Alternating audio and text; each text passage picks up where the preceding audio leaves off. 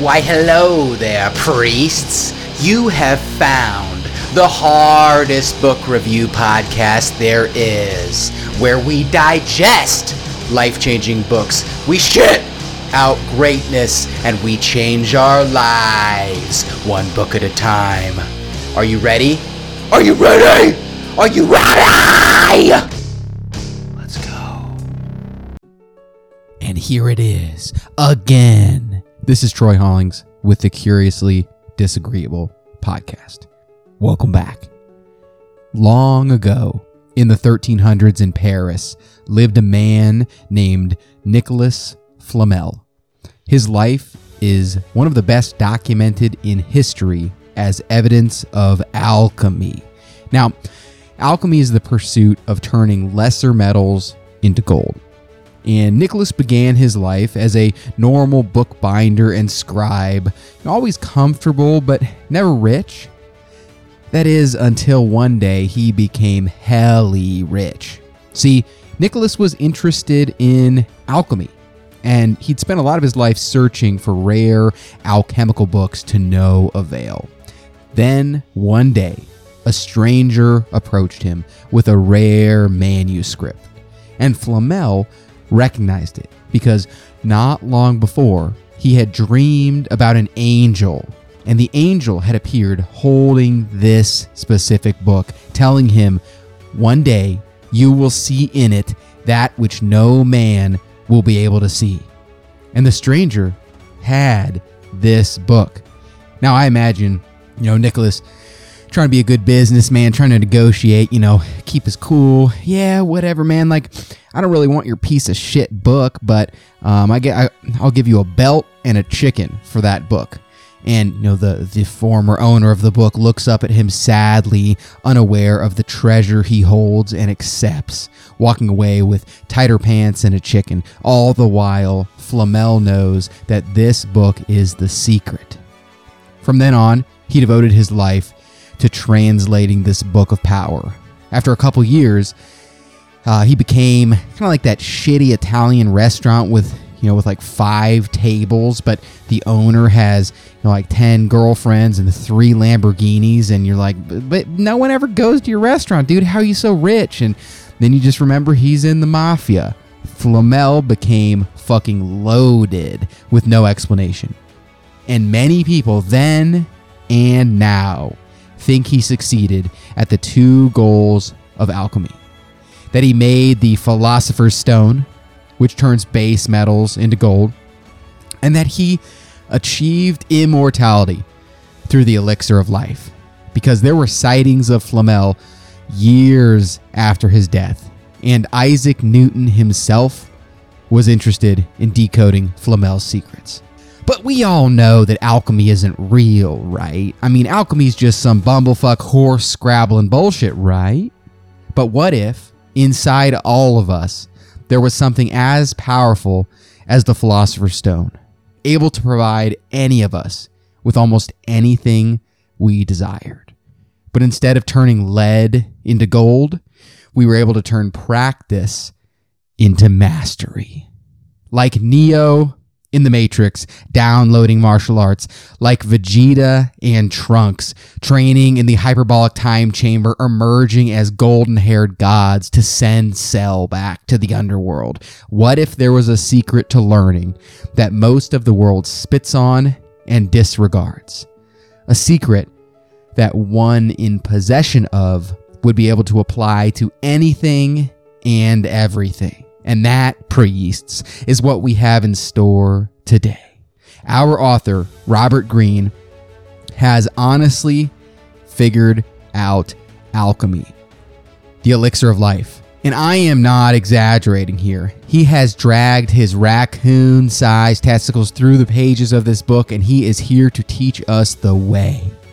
Now, the quick summary about Robert Greene is Robert Greene's a fucking man. The slightly longer summary is he's a very successful author.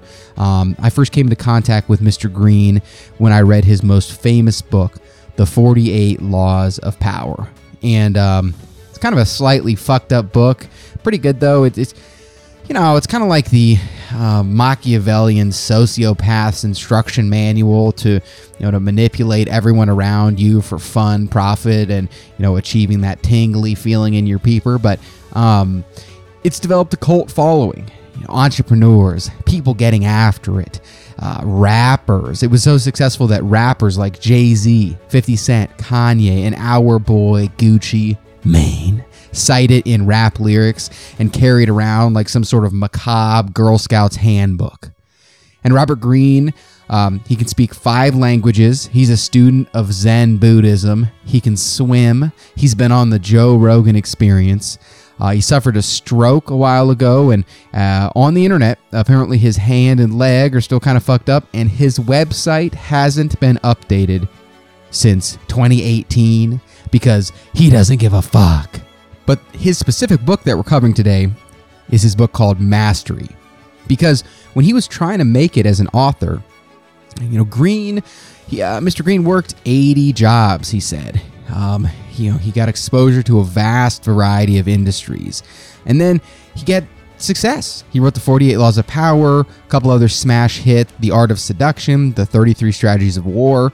And the way he writes these is he kind of outlines a principle. Then he goes and does this damn exhaustive historical analysis to pull out examples from the past. And when he was doing that in his other books, he started to see a pattern. He would come across people who were giants of their field.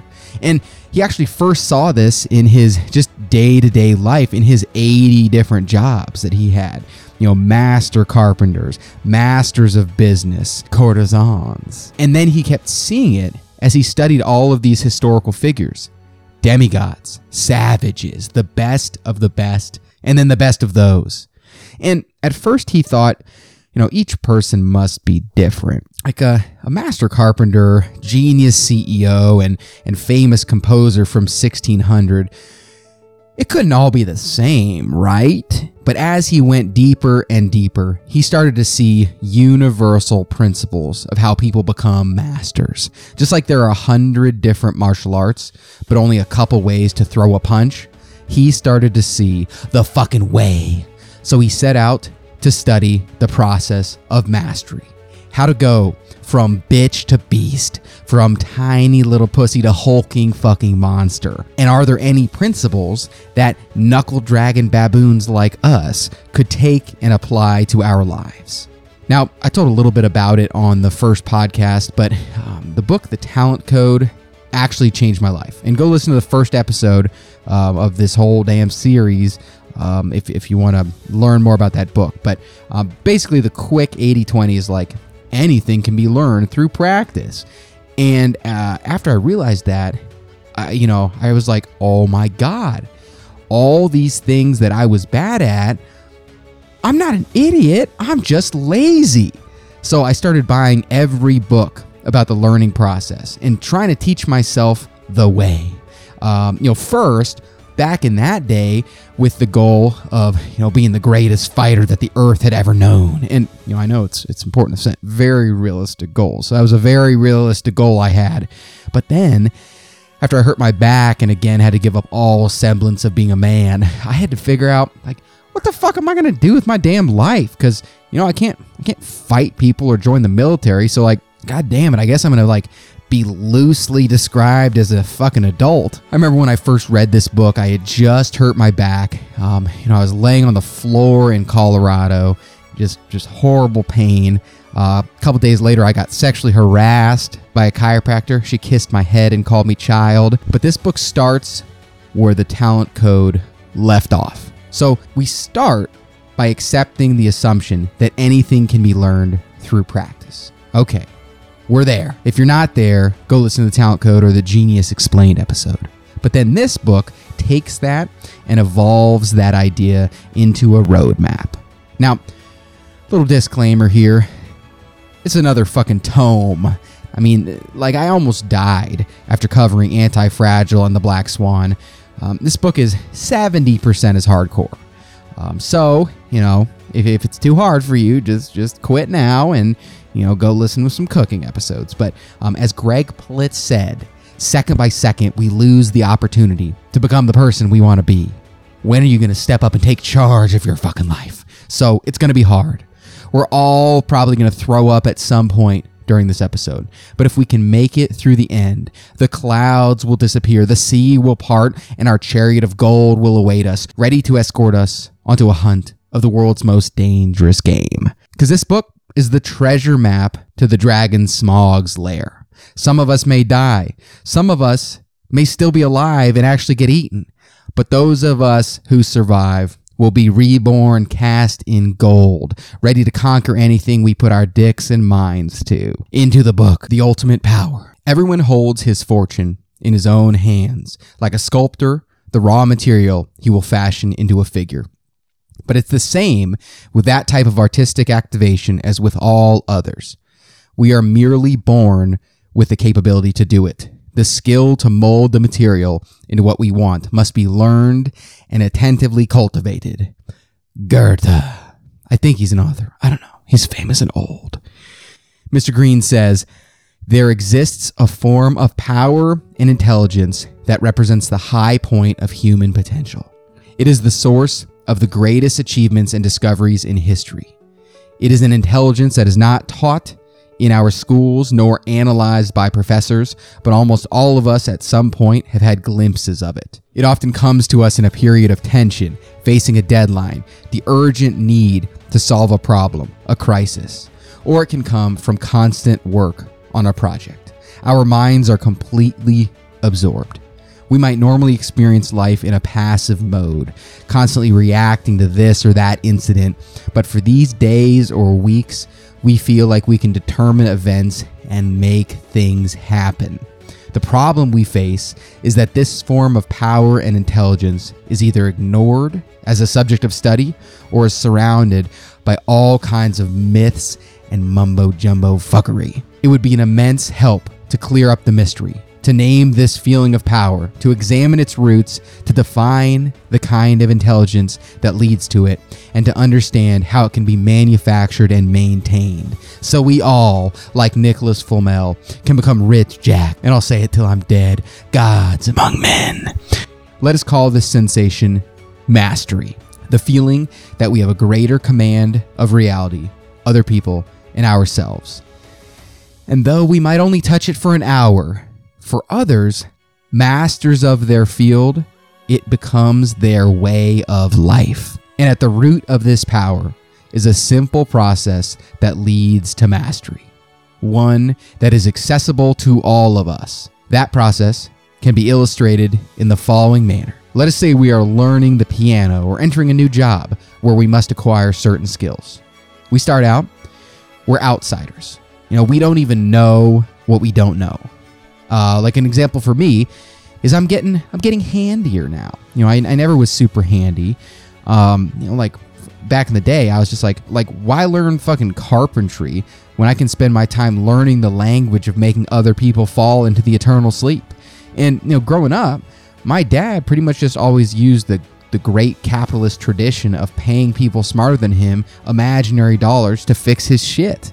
But I bought this fixer-upper house, and I'm learning the cost of fixing things up is X, and paying someone sometimes is like 10X. And so the world is opening up to me. Before I was like, I'm not gonna learn how to hang a door or how to hang cabinets or whatever. I'm not gonna learn that like for real by fucking up my kitchen. But now I've done enough of it that I'm starting to see, oh, these are the building blocks. Okay. But when you first start out, you're completely unaware. You don't even know what you don't know. Mr. Green says, although we might enter these situations with excitement about what we can learn with our new skills, we quickly realize how much hard work there is ahead of us. The great danger is that we give into feelings of boredom and impatience. The process comes to a halt. But if we make it through that introductory outsider part, we move on to become practitioners. If, on the other hand, we manage our emotions and allow time to take its course, something remarkable begins to take shape. As we continue to observe and follow the lead of others, we gain clarity, learning the rules and seeing how things work and fit together. We begin to see connections that were invisible to us before. We realize how a wall is built and understand the concept, and then we can use that knowledge to build a bench that we affix to a wall. Holy shit. And at a certain point, we move from student to practitioner. We start to try out our own ideas. We gain feedback in the process. Instead of just learning how others do it, we bring in our own style and individuality. And after years and years, we move on to mastery. As years go by and we remain faithful to the process, yet another leap takes place to mastery. Think of a UFC champion sparring. They're just engaged in a high stakes dance with complicated rules, but they're not thinking about anything. They're just expressing themselves through their fighting. And that's the type of insight that happens with mastery. So where are we going in this goddamn series? Well, Mr. Green is about to unroll his dick like a fruit roll-up and teach us the way. Mr. Green breaks down the learning process into 3 main steps. And so the whole podcast series, we're gonna kind of walk through, and he's building us through these steps. But then he goes a lot more in detail on each step for little helpful nuggets that we can take to once again add to our chariot of gold. So the first phase, is basically the apprenticeship, and there are various levels of ability that you have, but at the basic level, it's like we don't even know what the fuck we're doing. It's like basic things like if they kick your leg, you check the kick. You pick your leg up and you turn your shin into it, and then you check the kick. Then you move to the creative active phase. So that's the second phase he's going to walk us through. But that's where you know the building blocks and you realize that there's some strategy here, but you're still kind of a rookie having to think through everything. So, you do 3 leg kicks, and then your next kick is a head kick. You throw them off. Okay. And then the third phase of this whole process that he's naming mastery, when you become just a fucking god and you know everything about whatever subject you're trying to learn, is the mastery phase. And so that's where you have complete skill. And I feel kind of weird giving this example, but fucking whatever. So I was so good at Taekwondo. Just deal with it. It's the best example I got. Okay, I know I'm not super cool. I know I can't sit on a couch. I don't think I'm super awesome, but this illustrates a good point. So, he says when you get closer to mastery, you end up seeing different layers that were not obvious to begin with. So, if we go back to those examples that I talked about, so when you're an apprentice, you learn the interplay between when throwing a leg kick. Okay, somebody blocks it. Okay, cool. When you become more of a practitioner, starting to kind of learn, you learn that there could be some strategy here. So you look at their leg and then you kick them in the head.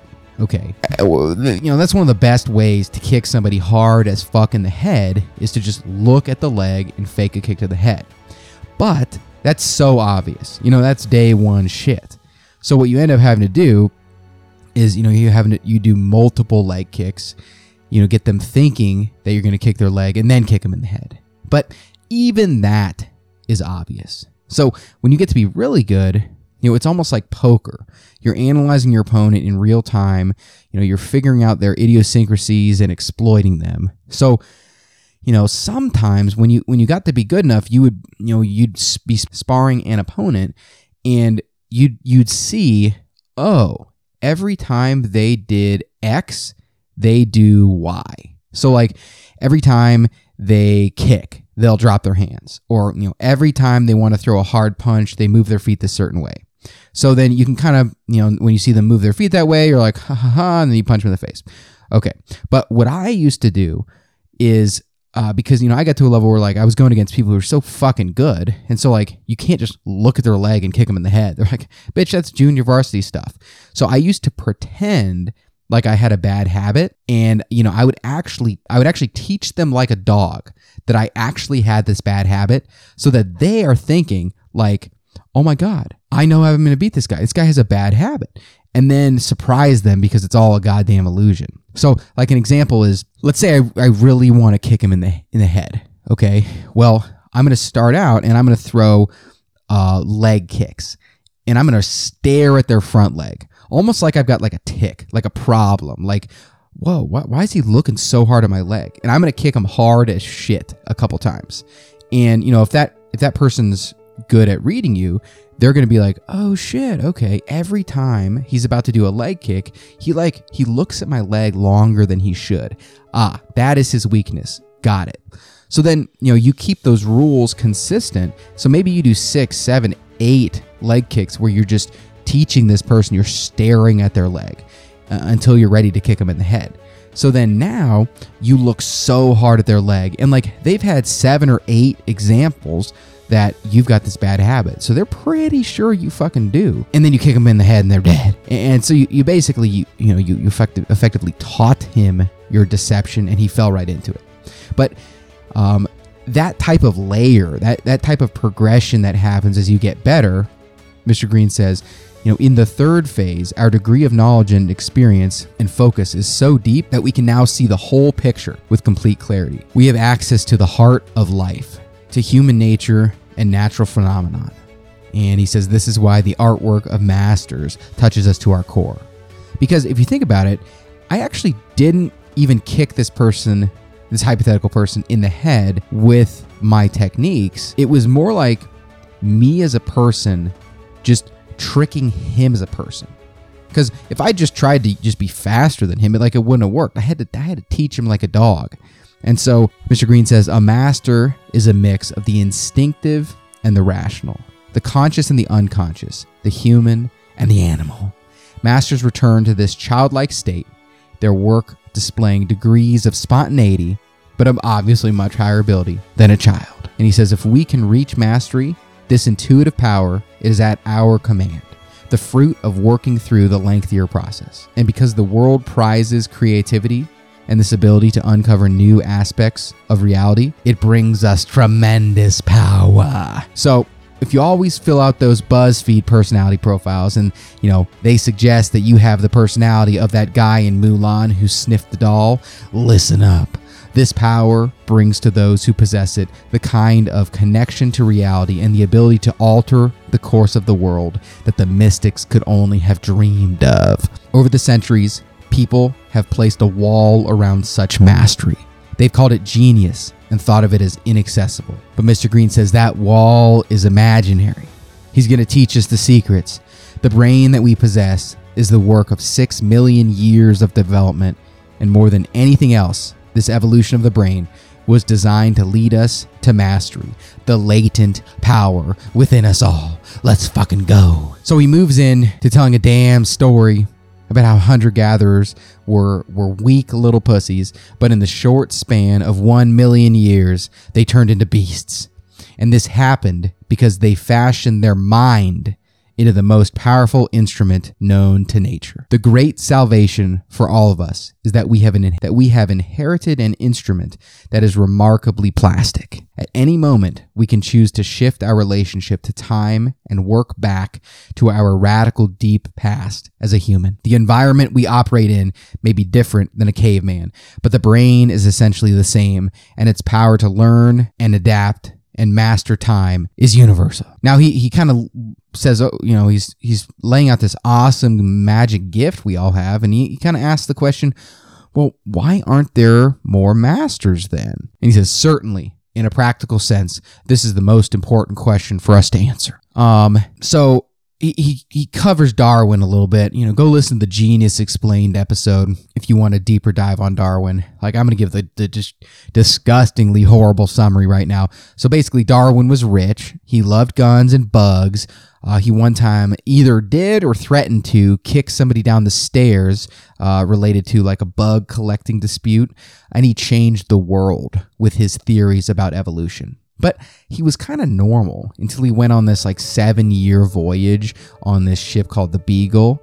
And Mr. Green says, suddenly his passion for collecting found its perfect outlet. In South America, he could collect the most astounding array of specimens.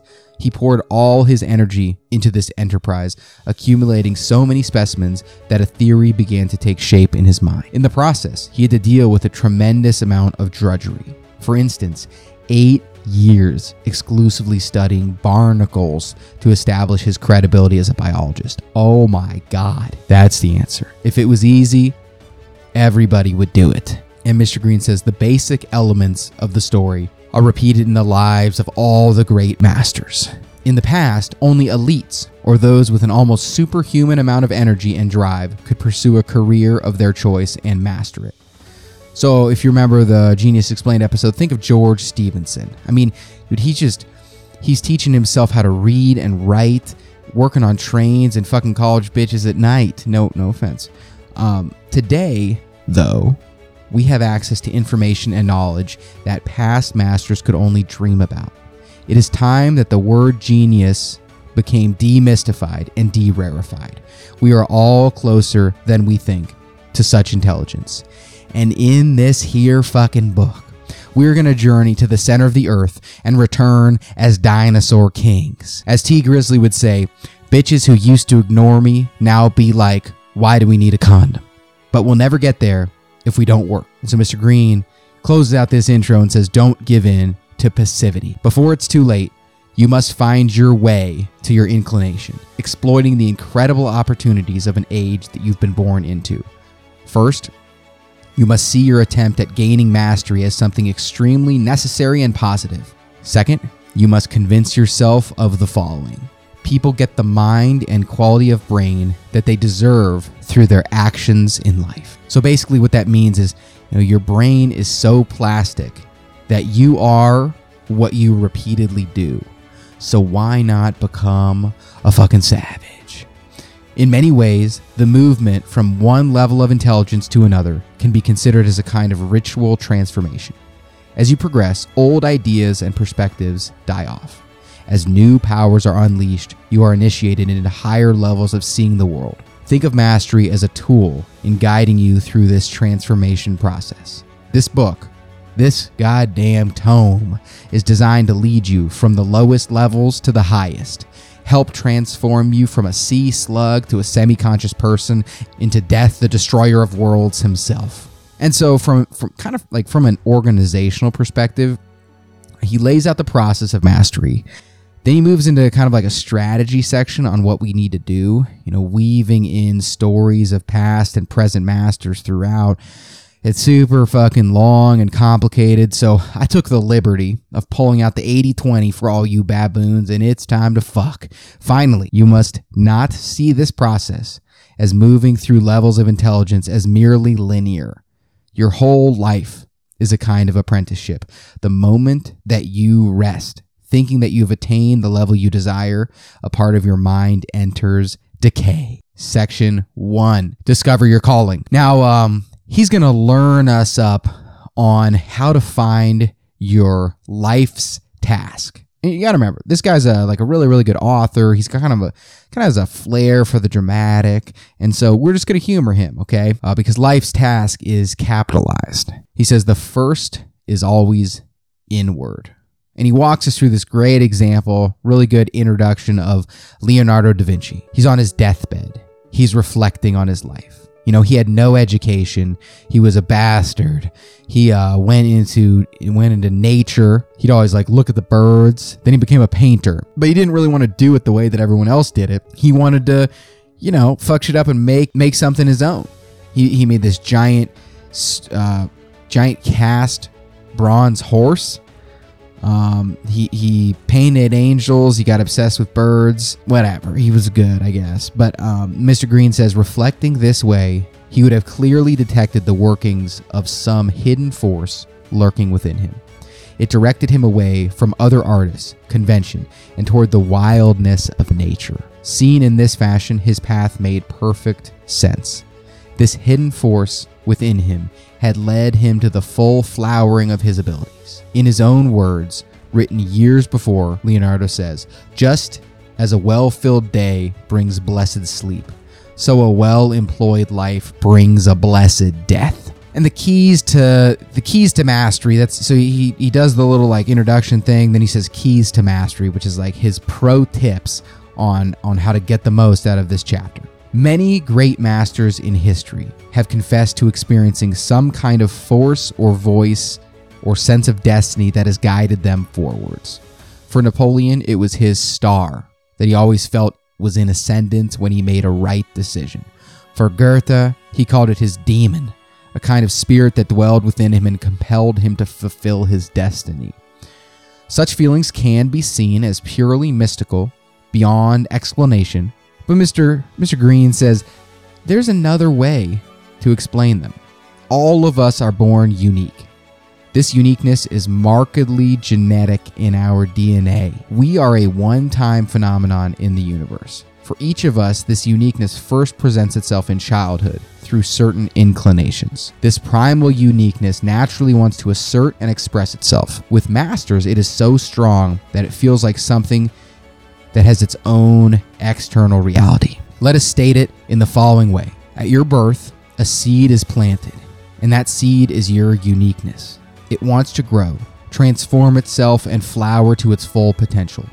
What weakens this force, what makes you not feel it or even doubt its existence, is the degree to which you have succumbed to another force in life, social pressures to conform. So what he's basically saying is, and I'm not sure I like 100% agree with this, but he's saying we got to find our, all caps, life's task. And I don't know, man. Like, I feel like, yes, if you are lucky enough that you have this deep passion, then do it.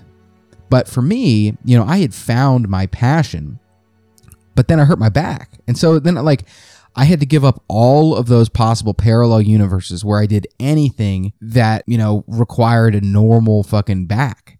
And so I just happened to, and we'll cover it on the podcast, but I happened to read this book called So Good They Can't Ignore You. And the thesis of this book was basically like, yeah, it's cool if you have a really good passion, then just don't question it and just put this book down. But if you don't happen to have a passion, or maybe your passion is The fucking Bachelor, passion can be grown. And the way that passion's grown is by getting really, really good at something. And he did this exhaustive study and interview of all these people who were really passionate about their careers. And it turns out a lot of them weren't 13 and thought that they were going to be forensic pathologists. They just kind of fell into it, got really good, and then the passion happened. So Mr. Green's saying good stuff. And it really does make sense to realize who you are. I mean, there's definitely something there. But it's kind of a delicate dance in my opinion. But hey, I'll give it to you. Good advice. Carrying on. Finally, you must see your career or vocational path as a journey with twists and turns rather than a straight line. You begin by choosing a field or position that roughly corresponds to your inclinations. This initial position offers you room to maneuver and important skills to learn.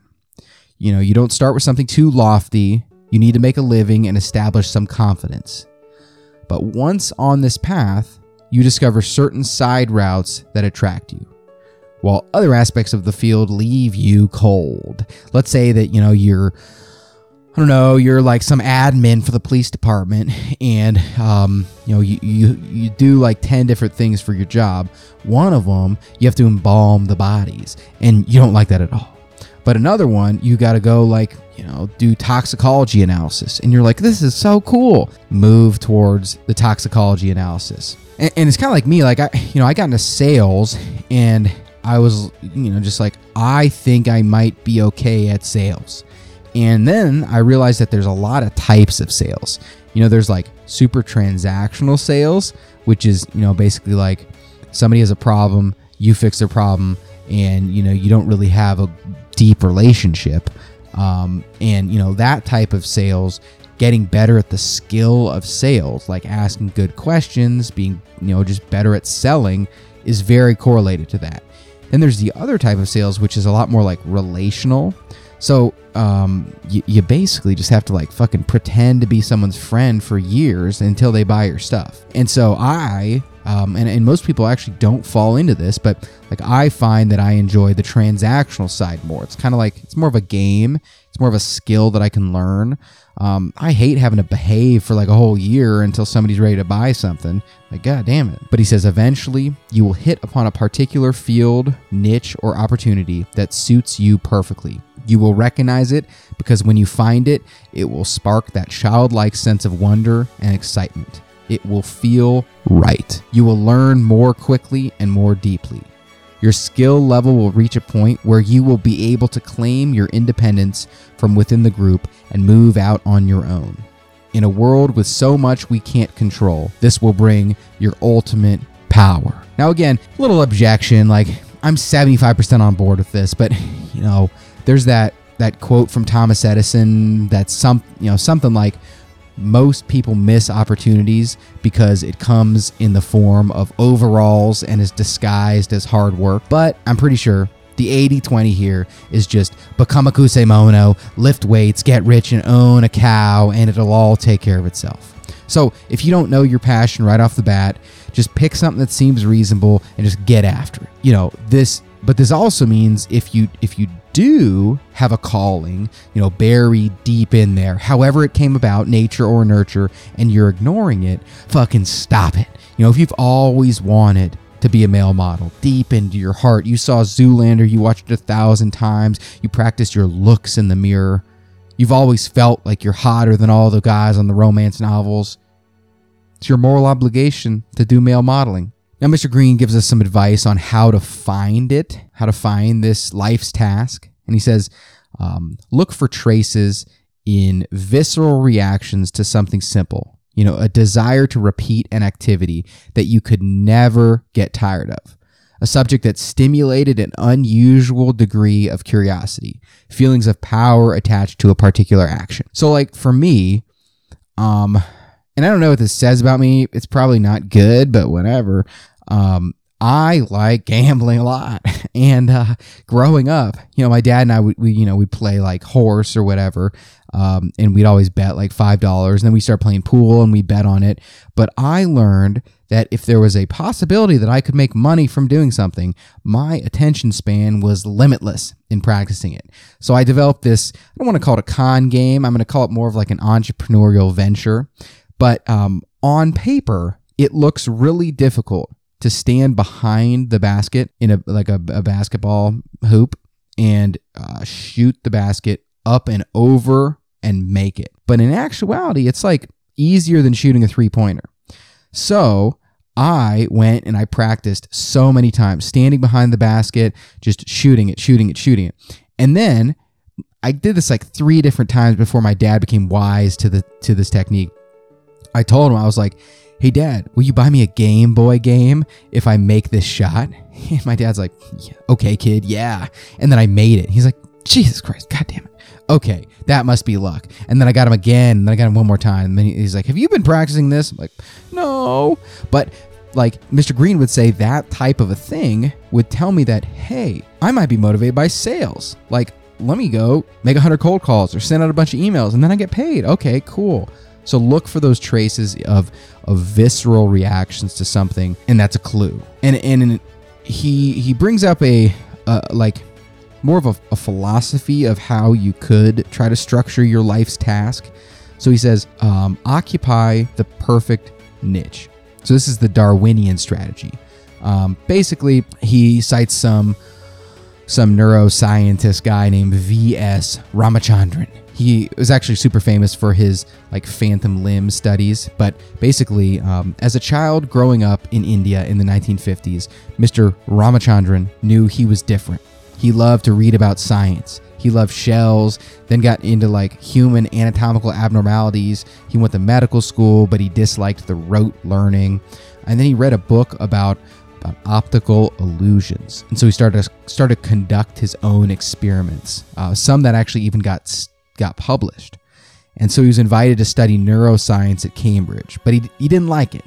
He got hired in California, and he found studying phantom limbs, and he was home. These experiments led to some exciting discoveries about the brain itself. Suddenly, the feeling of restlessness, not fitting in, was gone. Studying anomalous neurological disorders would be a subject that he could devote the rest of his life to.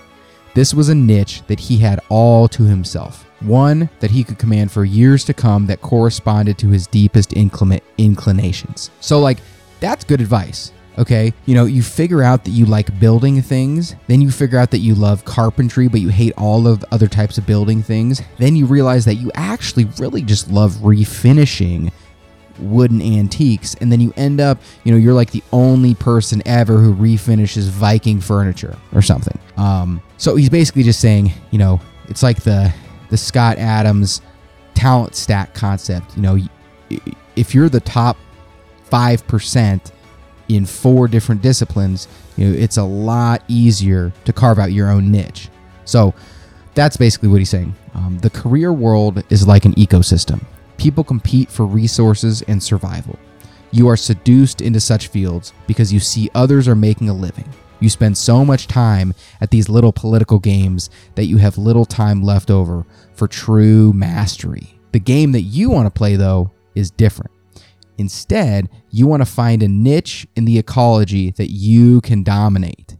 And that's what I'm trying to do here on this damn podcast. I would put forth that I'm the only book review podcast hosted by an actual baboon with magical powers and an entire dining room set made out of human skin. Now, Mr. Green says there's 2 ways to do this, and this being occupy this super badass niche. The first is in the beginning, you choose a field that roughly corresponds to your interests. Then from within your chosen field, you look for those side paths. That's like V.S. Ramachandran, like, well, medical school is closer to my interest than accounting, but like most of this shit sucks, but I'm interested in optical illusions. Then you move that direction. He says, when it is possible, you make a move to a narrower field until you hit on that perpetual motion machine that causes you to be a wreck for more than 4 hours. Maybe he didn't say that exactly, but that's his tone. The other way, though, is you master one field. You look for other subject or skills that you can conquer on your own time if necessary. Then you combine this added field or knowledge to the original one, perhaps creating a new field or at least making novel connections between them.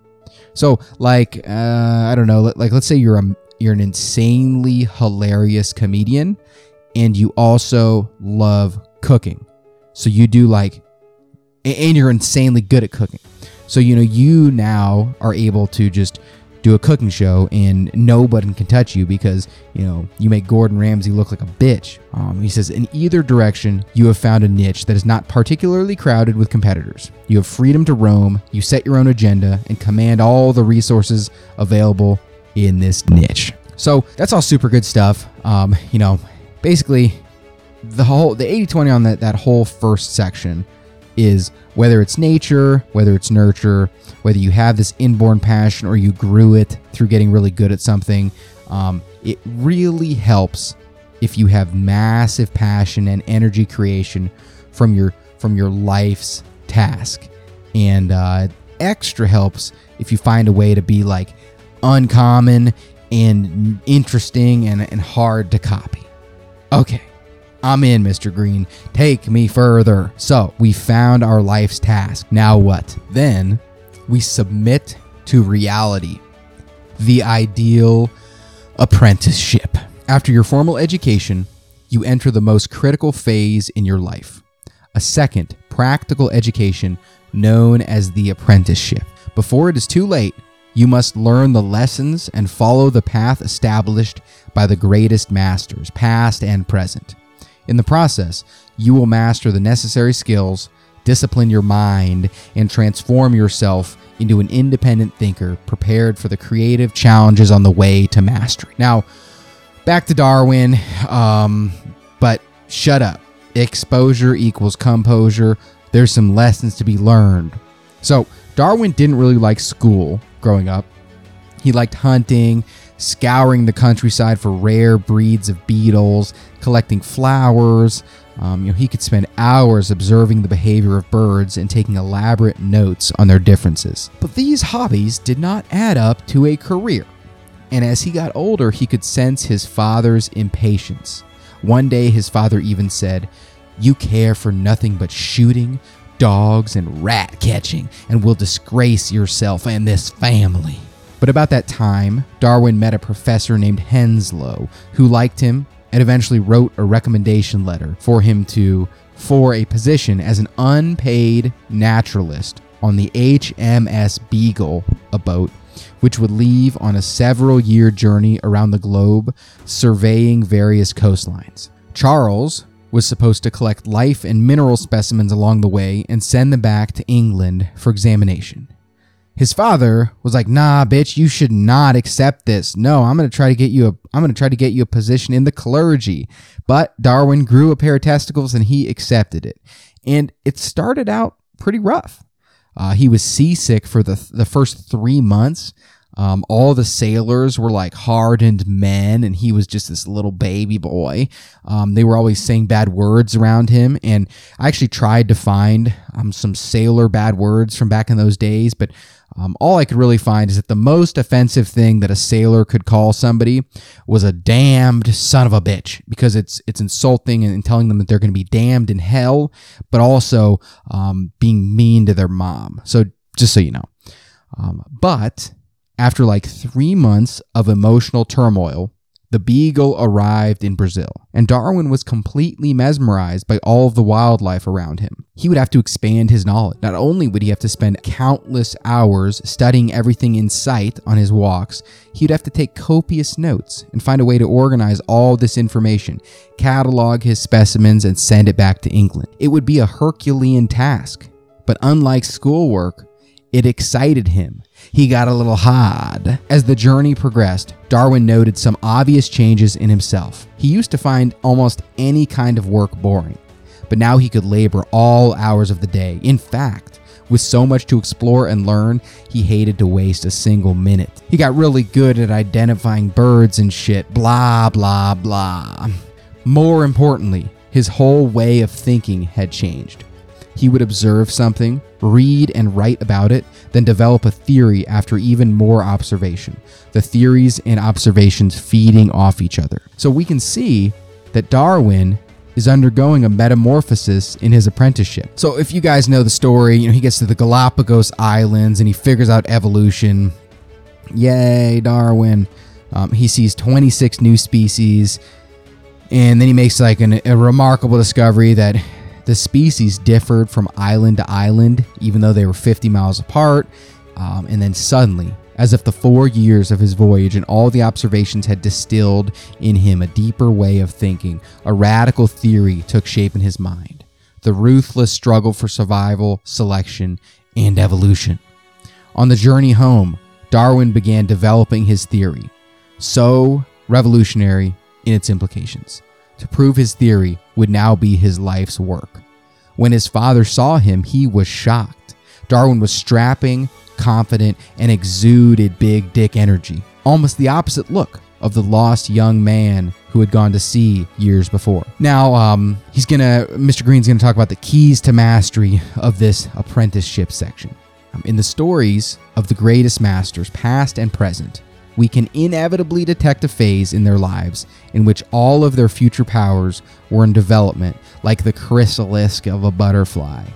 This part of their lives, a largely self-directed apprenticeship that lasts some 5 to 10 years, receives little attention because it does not contain stories of great achievements or discoveries. And often during this phase, the future master, he's just basically like a normal dude. So for me, I haven't mastered anything yet, but I'd like to think that in 15 years I'm going to look back, and right after I hurt my back, I want to get good at sales, and so I made a bet with myself that if I listen to these like very good but incredibly boring sales tapes 11 times through, I would buy myself a shotgun. And then when I did listen to them 11 times through, I was so frugal, I was like, tricked you, bitch. But, I was laying on my wood floor in the ghetto, sustained only on hope, but I learned sales.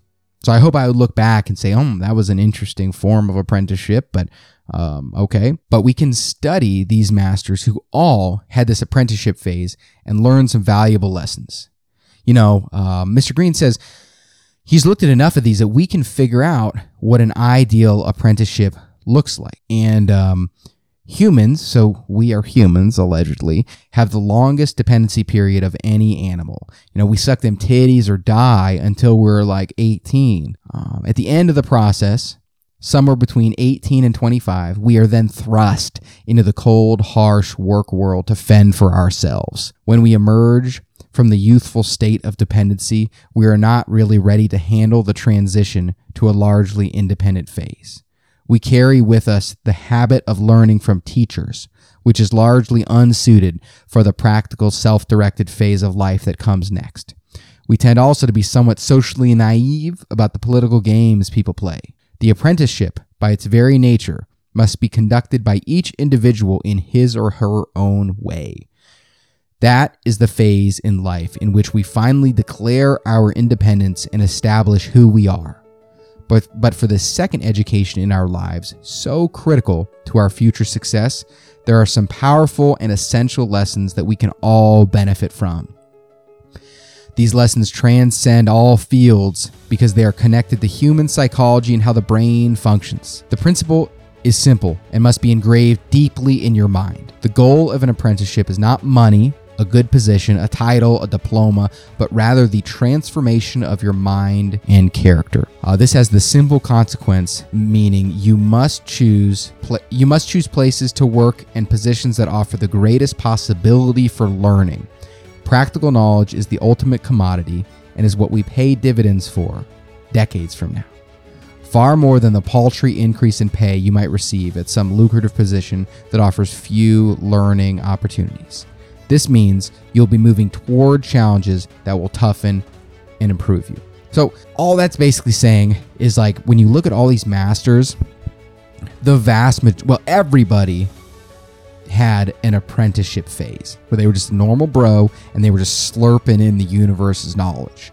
Most of them, though, had like an actual formal apprenticeship phase where they had someone they looked up to that taught them the way. And when we graduate school, we think we're ready to go and get this prestigious job. But what he's actually saying is that we're playing the long game here. So if you have a goal, if you figured out your life's task, let's say you want your life's task to be an author, okay? Well, you need to do things that move you towards that path.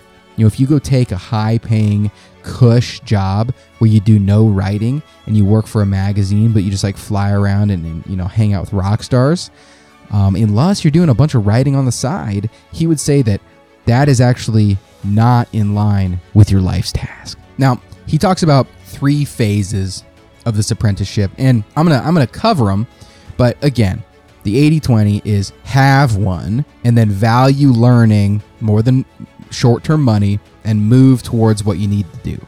But we're gonna humor Mr. Green, and he says there's three essential steps in your apprenticeship, each one overlapping the other. The first is the passive mode. So this is deep observation. The second is skill acquisition, the practice mode. And then the third is experimentation, the active mode. And he just reminds us that, keep in mind, an apprenticeship can come in many different forms. It can happen all at one place over several years, or consist of several different positions in different places. A kind of compound apprenticeship involving many different skills. So I think that this is a good framework to just kind of have, like, once you've seen it once, you're a little bit better. So just having this as a map is helpful. So let's say that you start out your apprenticeship. When you start, you enter deep observation. So just the passive mode. So when you enter a new career or new environment, you move into a world with its own rules, procedures, decades of history, power dynamics, conventions, and social norms.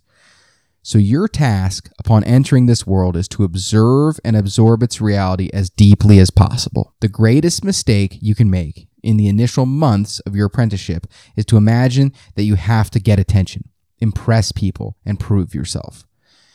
So this kind of reminds me of how old school, before he broke his leg and got shitty, but old school Anderson Silva used to fight. That first round, he might not even throw anything. He's just feeling out his opponent. It's like he's installed malware into your fucking neck and he's just downloading your entire strategy.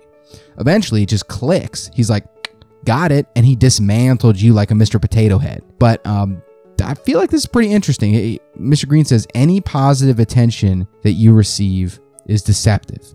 It is not based on your skills or anything real. So, like, that's a good mindset to go into a new thing with. What you actually want to do is you want to learn it. Okay, so like your goal should not be to all of a sudden, it's like it's like someone who's actually not that good at singing, but then has a hit song and now all of a sudden is famous, and then everyone realizes they suck. Be better for them to have developed the skill and then have a hit song, and then they could, do that shit like Cardi B. Because Mr. Green says instead, you want to acknowledge the reality and submit to it, muting your colors and giving and keeping to the background as much as possible, remaining passive and giving yourself space to observe. You are looking to observe all the rules. What are the power relationships? These procedural and political rules may be dysfunctional or counterproductive, but your job is not to moralize about this or complain, but merely study them like an anthropologist. Now, one weird political thing that happened back in the day when I was a financial advisor is, the vast majority of the advisors, because once you're successful, you're basically just like making a shitload of money for doing no work. So they're all these old guys who wore suits, just had a bunch of money. It didn't really work that hard, but there's this weird dominance culture in the bathroom where the old advisors would like loudly fart around the new guys, like right next to them, like you're pissing next to them in the urinal, and they just like fart so loud. So initially I mistook that and I was like, oh, this must be just what we do. So then I farted really loud too, and then they just looked at me like I was disgusting. So you gotta kind of like navigate through some political dynamics like that. Every task you are given, no matter how menial, offers opportunities to observe this world at work. No detail about the people within is too trivial. Now, Mr. Green says, understand there are several critical reasons why you must follow this step. First, knowing your environment inside and out will help you navigate it and avoid costly mistakes. You're like a hunter.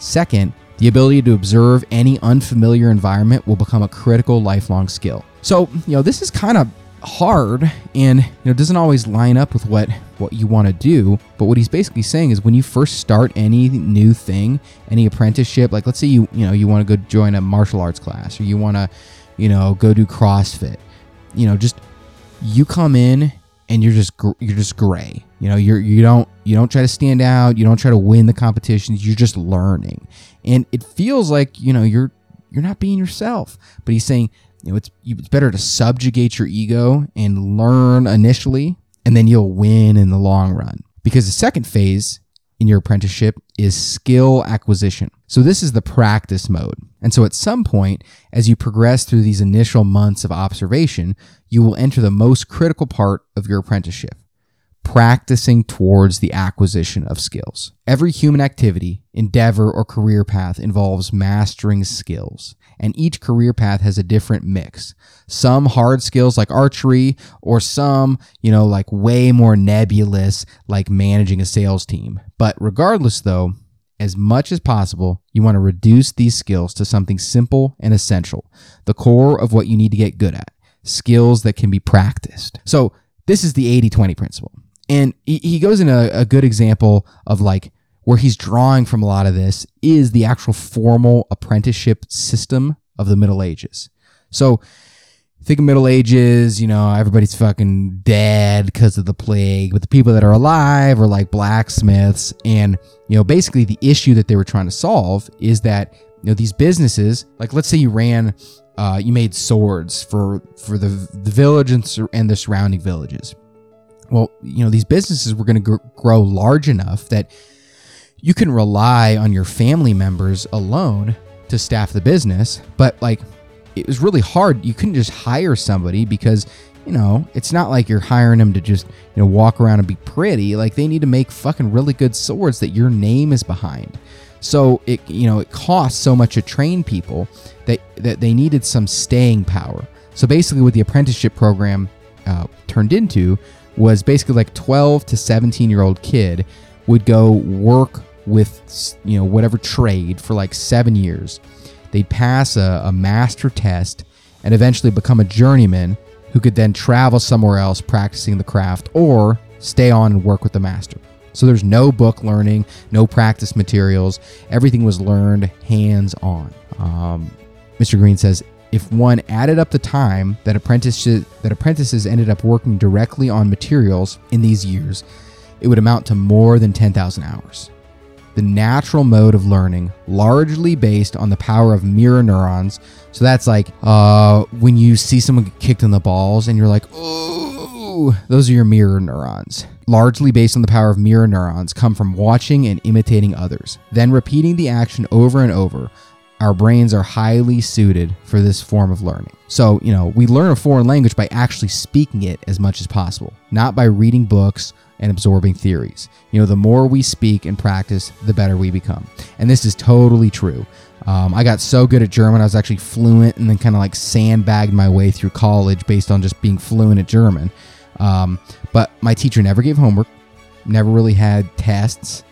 And the only rule was we just had to speak in German the whole time. And he was actually just like totally open to chaos. Shout out Herr Geisinger. But I'd become the enforcer. So anytime someone would speak English, I would just stand up and be like, kein English, which means no English. And somebody threw scissors across the German class. I choked one of my friends out because he hit me in the nuts. But I went to Germany as a foreign exchange student, and they were like, how is your Deutsch so good? I'm like, well, we watched a lot of movies in class. So we start out, we're just observing in this apprenticeship, but then we enter the practice phase. But this next section, what I'm going to talk about, is what made this book worm its way into my mind as something that I needed to fucking remember. So he says, once you take this far enough, you enter a cycle of accelerating returns in which the practice becomes easier and more interesting, leading to the ability to practice for longer hours, which increase your skill level, which in turn makes practice even more interesting. And the part that is incredibly important here is, let's say that you want to become a master composer. Okay, what he's saying is that you get this apprenticeship thing. What he's saying is your goal should not be become a master composer. Your goal should be just stick out until you hit accelerating returns. So he says reaching this cycle is the goal you must set for yourself. And to get there, you must understand some basic principles about the skills themselves. Before we go into that, so growing up, I moved to Indiana when I was in 5th grade, and it was like a weird time, so I didn't know anybody. I think it was like a month left until school, so I moved in the summer, and I didn't really know anyone, and I had a unicycle. And I had tried to ride it, and it was so freaking hard, but I just decided, I'm going to learn how to ride a unicycle.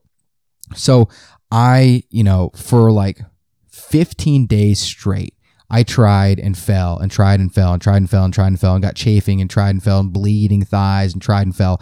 And then I did one rotation without falling. And I was like, oh, fuck. And then 3 more days, I couldn't get it. And then I did 2 rotations. And I'm like, oh my God. And then the next day I did 5 rotations. And then the next day I went a quarter of a block. And then the next day I got to where I was just super good at unicycling, and I became that weird fucking unicycle kid. But I kind of just intuitively fucking happened upon this. But the goal shouldn't be get incredibly good at unicycling. The goal should be just hold out until accelerating returns happen. Because once I got those couple turns, dude, I was obsessed. I was just dreaming about unicycling, which is so stupid, but hey, I liked it.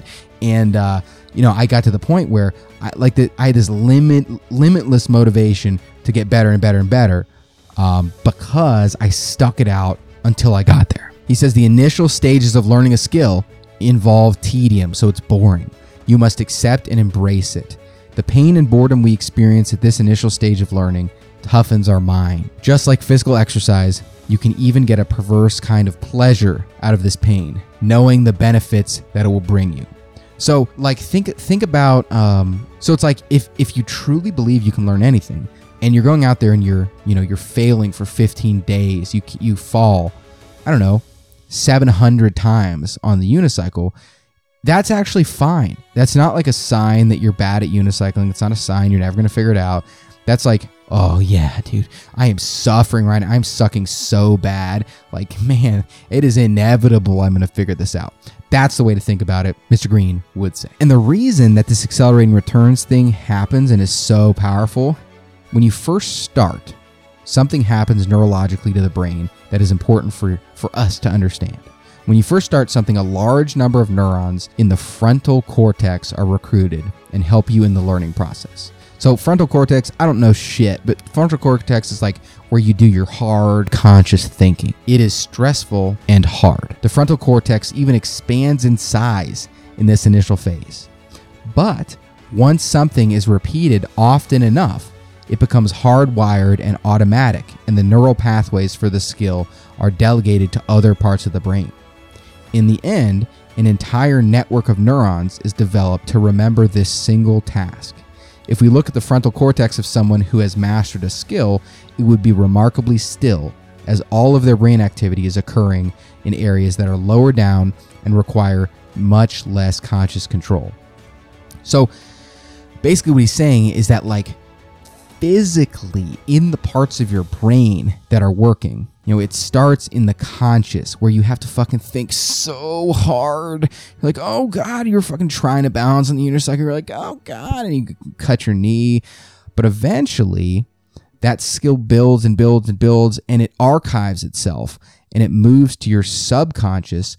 And then, you now have the subconscious ability to balance for one unicycle turn. And then you move to, I'm going to do 2. And that's in your frontal cortex. So you're thinking.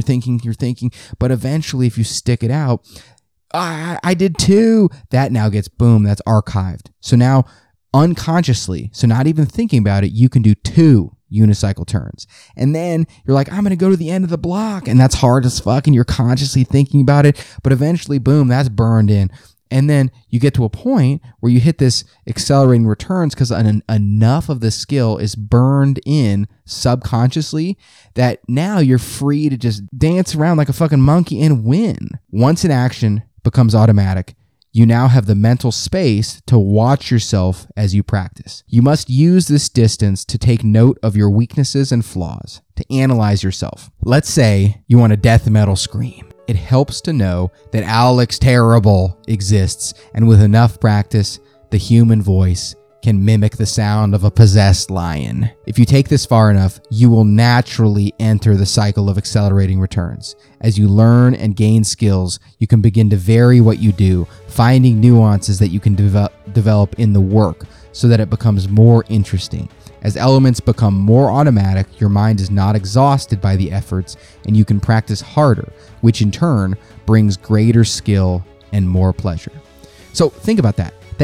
That's not even like words. It's like you've physiologically gotten stronger and you're able to handle more of the skill. And he closes this second part of an apprenticeship, which, again, this is the practicing phase where you're just holding out for accelerating returns. He closes this section saying, in other words, concentrated practice over time cannot fail to produce results. Fuck! And so now we're still in the apprenticeship phase, but now let's say we're really fucking good at unicycling. We can unicycle everywhere, goddammit. But now we get to a point where we get to the experimentation phase, the active mode of the apprenticeship. He says this is the shortest part of the process, but a critical component nonetheless. As you gain in skill and confidence, you must make the move to a more active mode of experimentation. This could mean taking on more responsibility, initiating a project of some sort, doing work that exposes you to the criticism of peers and the public. The point of this is to gauge your progress and whether there are still gaps in your knowledge. Most people wait too long to take this step, generally out of fear. Often, you must force yourself to initiate such actions before you think you are ready. But you will know when your apprenticeship is over by the feeling that you have nothing left to learn in this environment. It is time to declare your independence and move to another place to continue your apprenticeship. So let's say you're on the unicycling team, if that was a thing, and you and your buddies are good, and you ride around, and it's just like, let's get good at unicycling. But you've got this thing. You wonder, could I take a unicycle off of a jump? And that just burns in your mind. And you ask all your friends and your coach, you're like, no. Unicycle, you see, it's a cardiovascular device. It is not for jumping. But then you take it on a trail. You jump from a rock to the trail. You fall, but you see a tiny flash that you might be able to take it off jumps. It's time to leave the unicycling team, go out on your own, and spread your wings. And now before we close this apprenticeship section and this first episode, he's going to jump into some practical strategies for completing the ideal apprenticeship. We already talked about this, but we're going to do it again. Value learning over money. So in 1718, Benjamin Franklin's dad decided that his 12-year-old son was going to come and work for him in his candle making business. 7-year apprenticeship. Benjamin was like, fuck, I hate candles, Dad. No. And he said he was going to run away if he couldn't pick where he apprenticed. To his father's surprise, Benjamin chose to work in an older brother's recently opened printing business. Such a business would mean harder work, and the apprenticeship would last 9 years. What young Benjamin had not told his father was that he was determined to become a writer. Most of the work in the shop would involve manual labor and operating machines, but occasionally he would be asked to proofread a text, and there would always be new books around. Several years into the process, he discovered that some of his favorite writing came from English newspapers. He asked to be the one to oversee the printing of such articles, giving him the chance to study these texts in detail. Over the years, he managed to turn this into a most efficient apprenticeship for writing, with the added benefit of having learned the printing business well. So the first practical tip of getting a baller apprenticeship is you must value learning above all else. This will lead you to all the right choices. Next, pro tip. Keep expanding your horizons. There's this lady named Zora Neale Hurston, 1891. She's a black lady, so everybody's so mean to her and horrible, and they should all die. But so she didn't really have any rights, but she wanted to be an author. And so she hardly had an education, hardly had the ability to read, because that was like a rich person's thing. So she was a house cleaner, but she would occasionally like steal like glances at books. She didn't steal books, but she found Paradise Lost, this book, in the trash. Found a book of short stories, and then the Great Depression hit. Mr. Green says from somewhere deep inside all of her past experiences, her lengthy and multifaceted apprenticeship where she's cleaning fucking houses, she's reading books out of the trash, she's practicing on animal skins, it rose to the surface. She wrote this book, Jonah's Gourd Vine, a wildly successful novel. Zora's story reveals in its barest form the reality of the apprenticeship phase. No one is really going to help you or give you direction. In fact, the odds are against you. If you desire an apprenticeship, if you want to learn and set yourself up for mastery, you have to do it yourself and with great energy. When you enter this phase, you generally begin at the lowest position. Pro tip number 2, be relentless in your pursuit of expansion, he says. Pro tip 3, revert to a feeling of inferiority. So he gave some story about some dude who went in the jungle and learned some really hard language from some hunter-gatherers and ended up learning it from children, but like whatever. This is the beginner's mind idea. Don't start with all your preconceived notions. Don't start assuming you know anything. Even if you're being taught things that are different than what you learned them, be a blank slate. You can always bring in your past experience later, but your task is to absorb as much as possible. Drop all your preconceptions about an environment or field. Pro tip 3, revert to a feeling of inferiority. Pro tip 4, trust the process. So sometime in the last 300 years, I don't remember when, there's a guy named Rodriguez, and he started flying these little Cessna planes, just kind of for fun.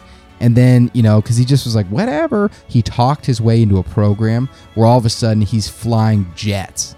And frankly, he fucking sucked. Like, oh, goddamn, this is so different than my little propeller plane. Why am I doing this? But he became obsessed. He would do okay in the simulator, but he would panic when flying. He failed 2 flights and was on the bubble to being kicked out. But he had never failed at anything before. It was a matter of pride for him, but he'd already been trying his hardest. So he tripled his time in the simulator. He habituated his mind. Whenever he had a chance to grab more time, he would take it. Slowly, day by day, he found a way to calm himself in the pilot seat and get a better handle on all the complex operations. He wanted nothing more in his life than to become a fighter pilot. And to do that, he had to keep becoming a Kusemono and beat the so-called Golden Boys, the guys naturally great at flying. He's getting down to the end, but in the final weeks, he was to train on the supersonic T-38. He asked his new instructor, Wheels Wheeler, that's not his fucking name. Can you believe that? Maybe that is his name. To work him to death. He had to succeed. Wheeler obliged him. He made Rodriguez repeat the same maneuvers 10 times more than the Golden Boys until he was physically sick. He honed in on all of Rodriguez's flying weaknesses and made him practice on the things he hated the most. He criticized him brutally. One day, however, as Rodriguez was flying the T-38, he had a strange and wonderful sensation. It seemed like he could feel the plane itself at the edge of his fingertips. In the end, he graduated third in his class. He killed 3 people, but it was legal, so it's totally cool. And he earned the nickname, the Last American Ace. What separates masters from others is often surprisingly simple. Whenever we learn a skill, we frequently reach a point of frustration. What we are learning seems beyond our capabilities, and we unconsciously quit on ourselves before we actually give up. When it comes to mastering a skill, time is the magic ingredient.